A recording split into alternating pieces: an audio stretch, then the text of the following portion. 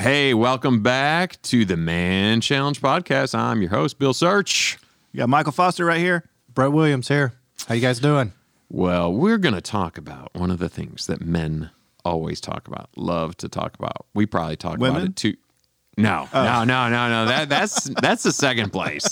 Truth be told, maybe when we were 16, it was girls. But as we get older, we tend to talk about something else. In fact, it is one of these funny things, like the guy who's like, like Mr. Suave, who like is, great at dating in high school and maybe in college. Eventually, he woos the woman, settles down, starts a family, starts worrying about equity. And what's the next thing he's constantly thinking about?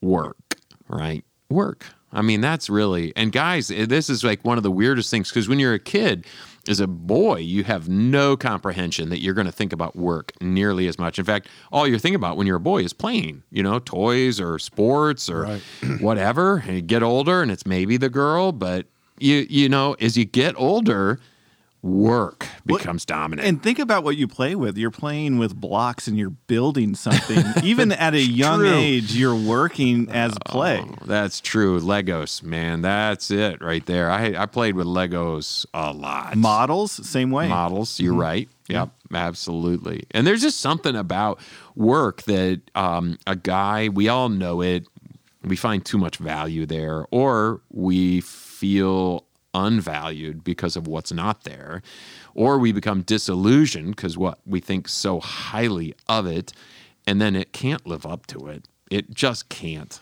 We end up, John Wesley, or at least in Wesleyan theology, there's this idea of sin basically is either loving the wrong thing or loving the right thing in the wrong way, into some sort of disproportionate way, and that kind of is work. We tend to either fall in love with it and then love it in the wrong way, or we want it to do something for us and then it won't. So what do?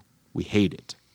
So, what is it about work that drives a guy? I mean, what is it about work that makes a guy, let me ask it a different way. What is it about work that makes a guy find so much of his identity in it?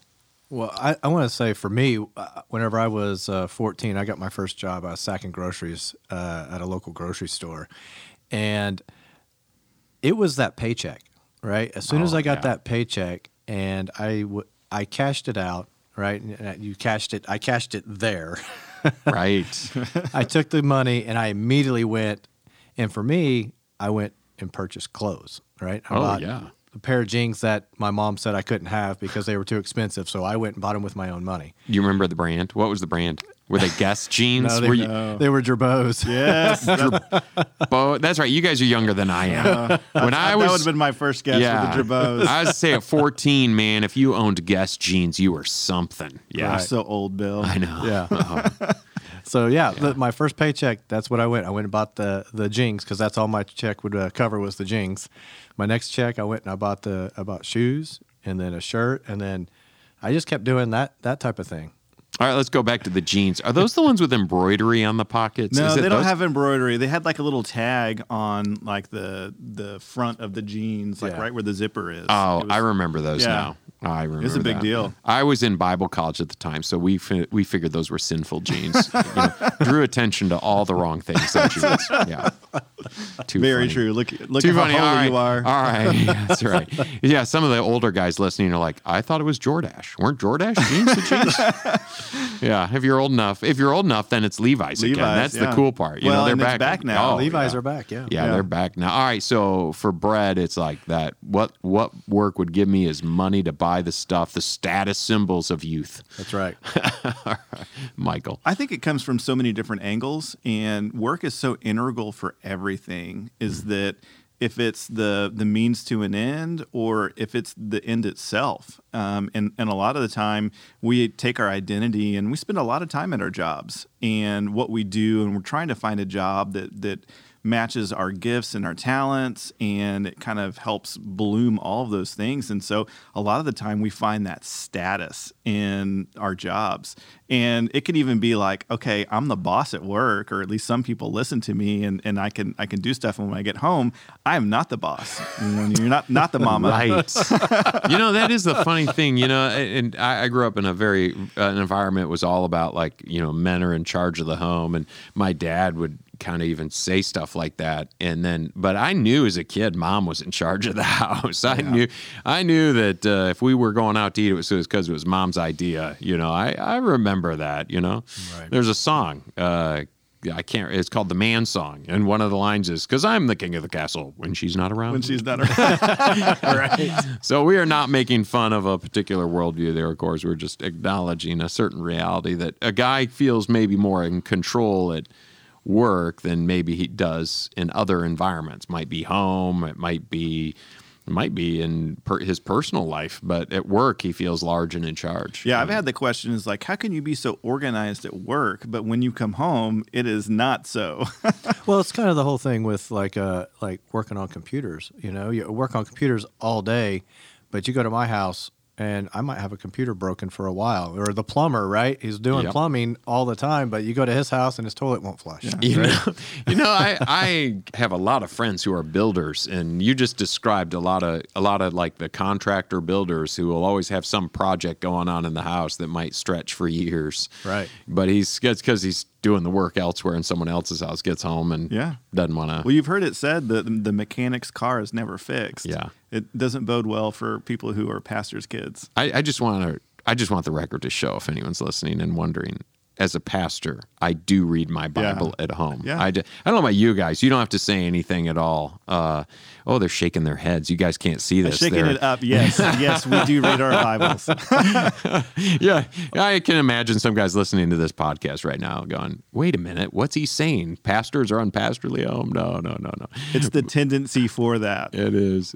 Well, and there are probably some. But, this is why it's a perennial topic I think men need to talk about. We need to think about, because otherwise we'll end up going the wrong direction. As men there's two main topics. One that we're not talking about right now that y'all know, and then the other one's work. Those are two of the real big topics. And so work is just one of those things that oftentimes we neglect, not work, but we neglect thinking, how would a Christian man approach work? And this was like a front of the mind of the Apostle Paul. He writes about it twice. He writes some letters that were undoubtedly written at the same time, because the way that the letters overlap, they have distinctives, but they also have unique elements in each one. And I'm talking about the letters he wrote to the Christians living in Ephesus, and then the ones living in Colossae. And so Ephesians and Colossians are the books in the Bible, or the letters of Paul in the Bible, Old English, the epistles. But they have overlapping material. He wrote them, no question. He wrote them at the same basic time, and he covers some of the same territory, although Ephesians covers some things that Colossians doesn't, and vice versa.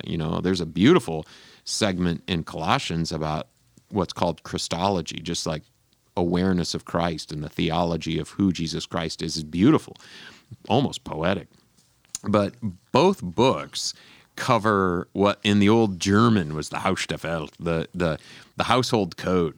Ephesians 5 and Colossians 3 towards the end covers bits and pieces about what a Christian husband and wife should be all about, how they should raise their kids, and how business owners or masters in the old language should conduct themselves, and then also how workers, or in the Roman culture, you didn't have like laborers that were paid a wage so much.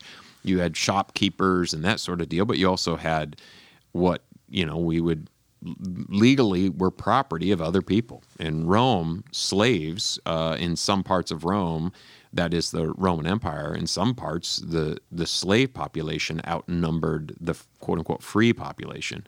And sometimes that's led some people to go, well, it wasn't so bad to be a slave back then. No, it was bad then. It was never good. It's never good. And the Bible's describing a situation. It's not saying, therefore, this should be. It's just saying, as a Christian who comes to Christ in a situation, this is how to conduct yourself in that particular situation. And so that's why, like, this is in Colossians 3, a really good passage for us as we think about what a Christian should approach work with, because the person that Paul's writing to, that he identifies as a bondservant in some translations, or a slave in other translations, this is a person who is essentially, in our vernacular, this man or this woman, they're in the employment of another person. They have a boss. They're not in charge. And so he has some real challenging words, but also really encouraging words. And this is what Paul says. He says, slaves, obey your earthly masters in everything. And again, I mean, this is a part of the economic system of ancient Roman Empire. So we could read that and say, hey, you got a job, you work at the company, obey your supervisor in everything. Now, first we got to just stop for a second and recognize everything isn't everything. It says everything, but Paul elsewhere, this is where like taking things out of context could be really dangerous. The whole Bible would tell us, if you study the Bible, that you should never obey humans over obeying God. And if God is set a particular way to live your life, you need to honor God and obey him. So if the boss tells you to do something criminal, unethical, immoral, the answer is no. It's not a virtue to obey that which is immoral. So that's important for us to say, because sometimes people read these things with such extreme literalism that they almost lose their minds, and they start saying things that just Paul wouldn't agree with. And Paul would be the first to say, oh, no, I've disobeyed the law of the land a time or two when the law of the land would lead me to disobey God. So anyhow, so what he says is, hey, obey your earthly masters and do it. Work not only when they're watching you, when their eyes on you, but in order so that like they favor you, to curry their favor, but instead work really hard, even when they're not watching, with sincerity of heart and reverence for the Lord. And so just that last bit, with sincerity of heart and particularly reverence for the Lord, how does that help us to approach our work in a different kind of way? In other words, not just when the boss is watching, not when the supervisor is watching, but to really do terrific work out of a spirit of worship or reverence for God. How does that help?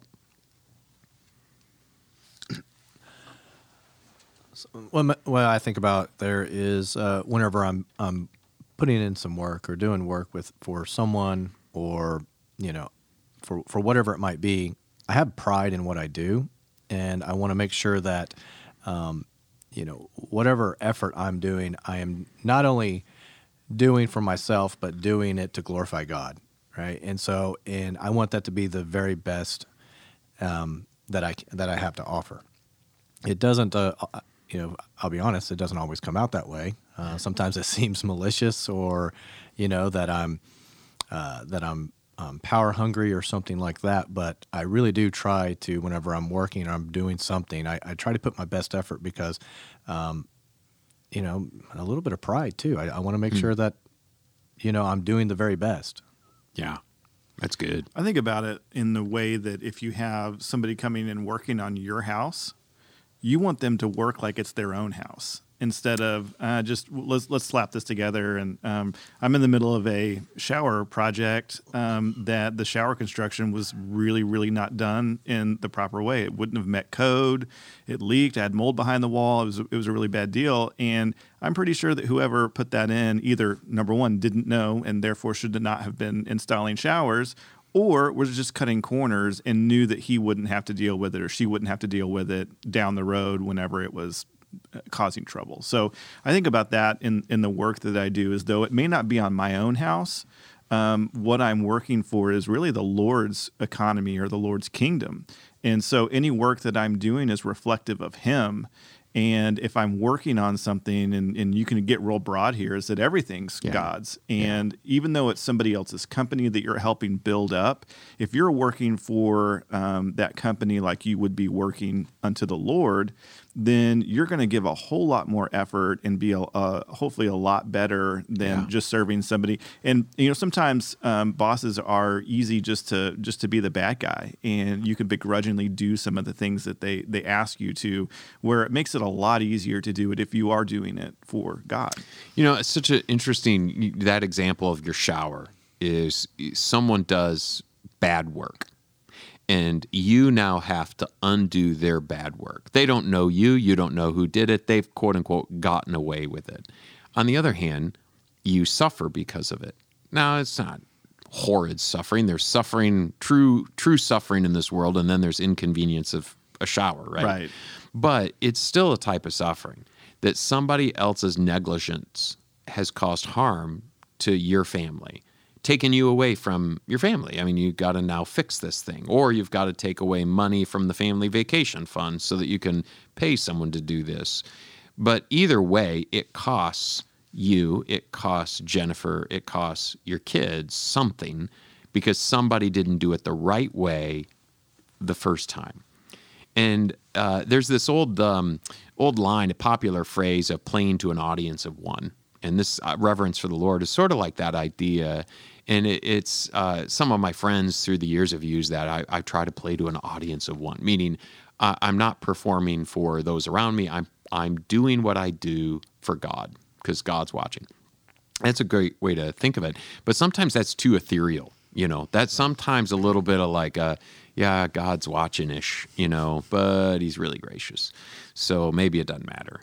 And a way of framing it for somebody is we all have that person that we just dearly love. We would do anything for them. Could be spouse, could be grandma. Everybody has a person in their life that they go, that's a person that I would do anything for them. And so that might be something that a guy could think of when he's trying to do a job that he doesn't maybe like that much, or maybe the supervisor's a jerk, and so in a way doing crummy work somehow undermines the supervisor. I mean, there's been people who do that. So that guy could say, you know what, I'm going to do this job, whether it's tedious or whether it's for someone I don't like that much. But in my mind, I'm going to pretend I'm doing this for my wife. I'm going to pretend I'm doing this for grandma or for that special person in your life, playing to an audience of one. It might help people think concretely about this idea of doing really good work for God. And not to make God out of those people in our life, but it might help us to think through like how to live that out, how to do it with reverence for the Lord. And then Paul goes on, he says, whatever you do, work at it with all your heart as working for the Lord, not human masters, since you know that you'll receive an inheritance from the Lord as a reward. It is the Lord Christ you're serving. So it's like he's just writing away, and he just sort of keeps repeating himself. You're doing this for God. You're doing this for God. You're doing this for God. Just as a reminder, you're doing this for God. And lest any of us think we have tedious jobs and bosses that are unreasonable, I'm pretty confident, having explored a little bit of Roman history, there were some really terrible jobs. Oh, for sure. And, there were some awful bosses then. I mean, back then you could physically abuse your person, your employer, if you call them that. I mean, today that would get somebody legally in hot water, as it should have then. But Paul's not, of course, saying take abuse. What he's getting at here is like, keep your eye on the one. Keep your eye on the one. And there's this really, I love how he put that, is that work at it for the Lord, not for human masters. But there's this reminder of eternity in it. And Paul does this all the time, because other religions, like the Stoics, would sort of have this like, hey, just suffer because that's life, just deal with it. And Paul never really gives any of that advice. He says, suffer, but there is reward waiting for you. If you do this with faithfulness to Christ, if you honor God with your whole being, even if it never is great here, it will be great there. So speaking of inheritance, what is it? How can that help somebody go through the tough times, to think ahead to even eternity? Mm-hmm. Well, and no matter how much you like your job or hate your job, or your supervisor, there's always going to be little facets and little things that are in there. Sometimes more than others, but we can always know that there's always going to be something you just don't want to do. but you know it needs to get done, Yeah. and it has to be done. And so, even today, I think about Dirty Jobs, the TV series, Oh, where yeah, he goes and, right, and does yeah. all those different jobs. You're like, Yeah. why on earth would somebody choose to make their lifelong career in whatever he's doing? But I think about, hopefully you're involved, if you're listening, in a job that is piquing your interest and enjoying. But I know that you've got stuff that you just don't like doing. And, you think about that inheritance, and we live in this dual layer. We're dual citizens. We're working as a U.S. citizen, but we're also, if you're in Christ, a member of His kingdom. Yeah. And they actually are in the same space, which is wild to think about. And I love this dual imagery, is that even while you're working for somebody that's right in front of that you can see, you're working for somebody in a kingdom that you actually can't see. And it's one that's there and it's real and it's happening now, right where we are, as long as God's kingdom, His rule and reign is happening. And I think that inheritance, if we think about it, is an inheritance of God's kingdom expanding. Yeah. And so anytime you're doing that, His kingdom is expanding. People are understanding the gospel, doing different things, and you kind of wreck it if you're taking those tasks that you don't like doing and you're wrecking them, or you're just not doing them at all. And it doesn't bode well for the master that you serve in this world that you can see, nor does it do good for the master that you can't see. Yeah. And I think that's where we think about the inheritance that we have. And if you're working on your own house, you're going to make sure you don't cut any corners. Well, we're always working on our master's house. Well, I like you got a foot in two worlds. The work that you do has impact now, but it has impact for the future, and you're working on your master's house. That this is I'm filing paper for my God. I am filing paper for my Lord. I'm working on blueprints. The tedious elements of working on the blueprints are the last finishing touches of this project, and I'm doing it for God's honor. Man, that's good stuff. Brett, you add anything to that? No, I don't really have anything to add. That was actually really pretty great. Thorough. The only thing I was thinking about as you were explaining that was, if you are so unhappy at your job that you find it so difficult to do it to the best of your ability and to do it with, just, taking pride in what you're doing, that it's probably time to find a different job, because God does not want you to sit and not utilize your gifts and talents. Right. So if you're sitting in a job right now and you are not happy and you can barely, go to work each day and you don't even put forth a good effort when you're there, it's time to start looking for something new. That's a good thing to bring up, is that if you get to yourself to an untenable situation where either your gifts are totally underutilized and or the environment is so toxic. I mean, there is a time where you just kind of go, it's time for me to move on. It's time for me to do something. If I can't find myself in a position here where I can make a positive impact, but that'd be a good podcast for a different day. When to know when it's time to go. That'd be a good one right there. But I had a friend in high school that his dad came home every day from his job and just complained about it all day long, until finally his wife's like, well, just go find another job. You don't have to do this one. Just go find some. He stayed in the same career. He didn't change anything. It just it stopped him from complaining. I had a good friend of mine who the very first church I worked at, Ed Shepard. Ed's a terrific guy, still a good friend. And Ed said that when he was at a company before he joined the staff as a pastor, and he said, I always encourage people that I had on my teams, every year you should go and interview someplace else. Mm-hmm. He said, and I was, Ed, why would you do that? He goes, Well, two things will happen. Number one, they're going to be on their toes. They're like going to think about their jobs differently than just punching a clock. But he goes, the other reason is they quickly will realize the grass isn't greener, that they think, oh, yeah, I could just do this somewhere else for more money. And then they quickly find out, no, you can't. Right. Or maybe you can, in which case, You should great. do it. Great. Yeah, in which case, let's all celebrate. You'll have a cake and all this. But it has, you know what? Actually, I've had friends that took that advice and are very happy and contented in their roles. So there is, like I said, that'd be a fun podcast sometime. I think we maybe even bring a guest onto that one or something, but when to know when it's time to go. That's a good one. And I think about, as we talk about work as working to the Lord and building the master's house and doing that kind of stuff, we have a tendency to approach work two different ways. We can do it reluctantly and do as little of it as we can to get out of it what we need. Yeah.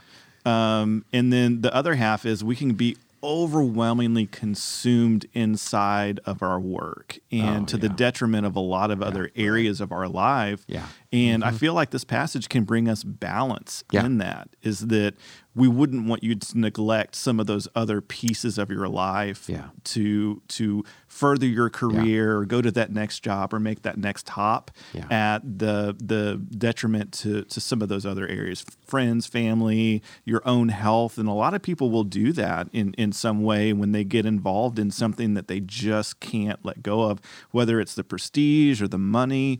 And we have to know that work can only be satisfied by Jesus. It makes me think of, in the Old Testament, there were years of Jubilee, every 50, I believe it was, and they were supposed to just let the ground go fallow. I mean, they were supposed to just let the soil be. Mm-hmm. And Oklahoma knows what it means to misuse the soil. We had a little incident almost 100 years ago because of that. But the soil needs time to replenish. And otherwise, it'll just get worn out if there's not crop rotation or otherwise. And we're the same. I mean, essentially, we're organic in the sense of God has made us. He's made us unique, but He's made us of the stuff of this earth, which means that a human can just completely wear out and down if there isn't the proper perspective on this. If work becomes your end all be all, oh brother, you're in trouble. There's one of the things I like about Paul, and we'll kind of land the plane here, but one of the things I absolutely love about Paul is that he always anticipates the but. He's like a normal guy, only he's brilliant. He really is one of the most brilliant thinkers of his time. Of that era, there's almost nobody like him in the volume of literature from 2,000 years ago that we have today. I mean, you can put him up against many of the Roman philosophers and writers of that day, and we have a lot what Paul wrote, and it just demonstrates the breadth of his writing capacity and his knowledge. We look at it and go, man, I wish we had more, but we have a lot compared to anything else of that era. But anyhow, but Paul has this way of like just knowing that people are going to raise their hand and go, but what about this? And it's almost, most of us could relate to this. That, we're working really hard. And if you've ever been on a team project, you know what's coming. You're working really hard, and the guy next to you is doing what? Nothing. Yeah. Right? Exactly. In fact, my kids, I've got 3 kids, and one by one throughout high school, they got assigned to team projects. And we've told the kids that this is one of the life lessons they're going to learn, that they're going to someday be in work environments, and they're going to be on a team, and there's going to be some people on the team that aren't doing any of the job. Just like the team project in high school. It's a torturous thing to remind us of humanity, I guess. But it's, like I said, I think it's, someone who's about to raise their hand and go, Paul, what if I do all this and the guy standing next to me doesn't? Well, he knows they're going to ask that question. So he says, anyone who does wrong will be repaid for their wrongs, and there is no favoritism. and what a great way to put an exclamation point on the end. That this is another one of those good things to know about the context of the Bible. If you just read that verse, you just might assume any kind of wrong. But the context here Paul's talking about is, so the person who embezzles at work, God will pay attention to that, even if the person gets away with it. The person who doesn't put in a fair day's effort, well, God's paying attention to that, and He'll discipline. Just like there's inheritance for obedience, there's discipline for disobedience. And Paul's basically saying, look, you can control you. You can't even control the boss, but you can control you.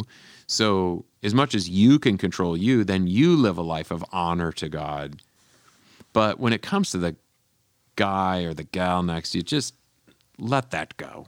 That's not your job to be worked up about them. Don't get in a twist about them.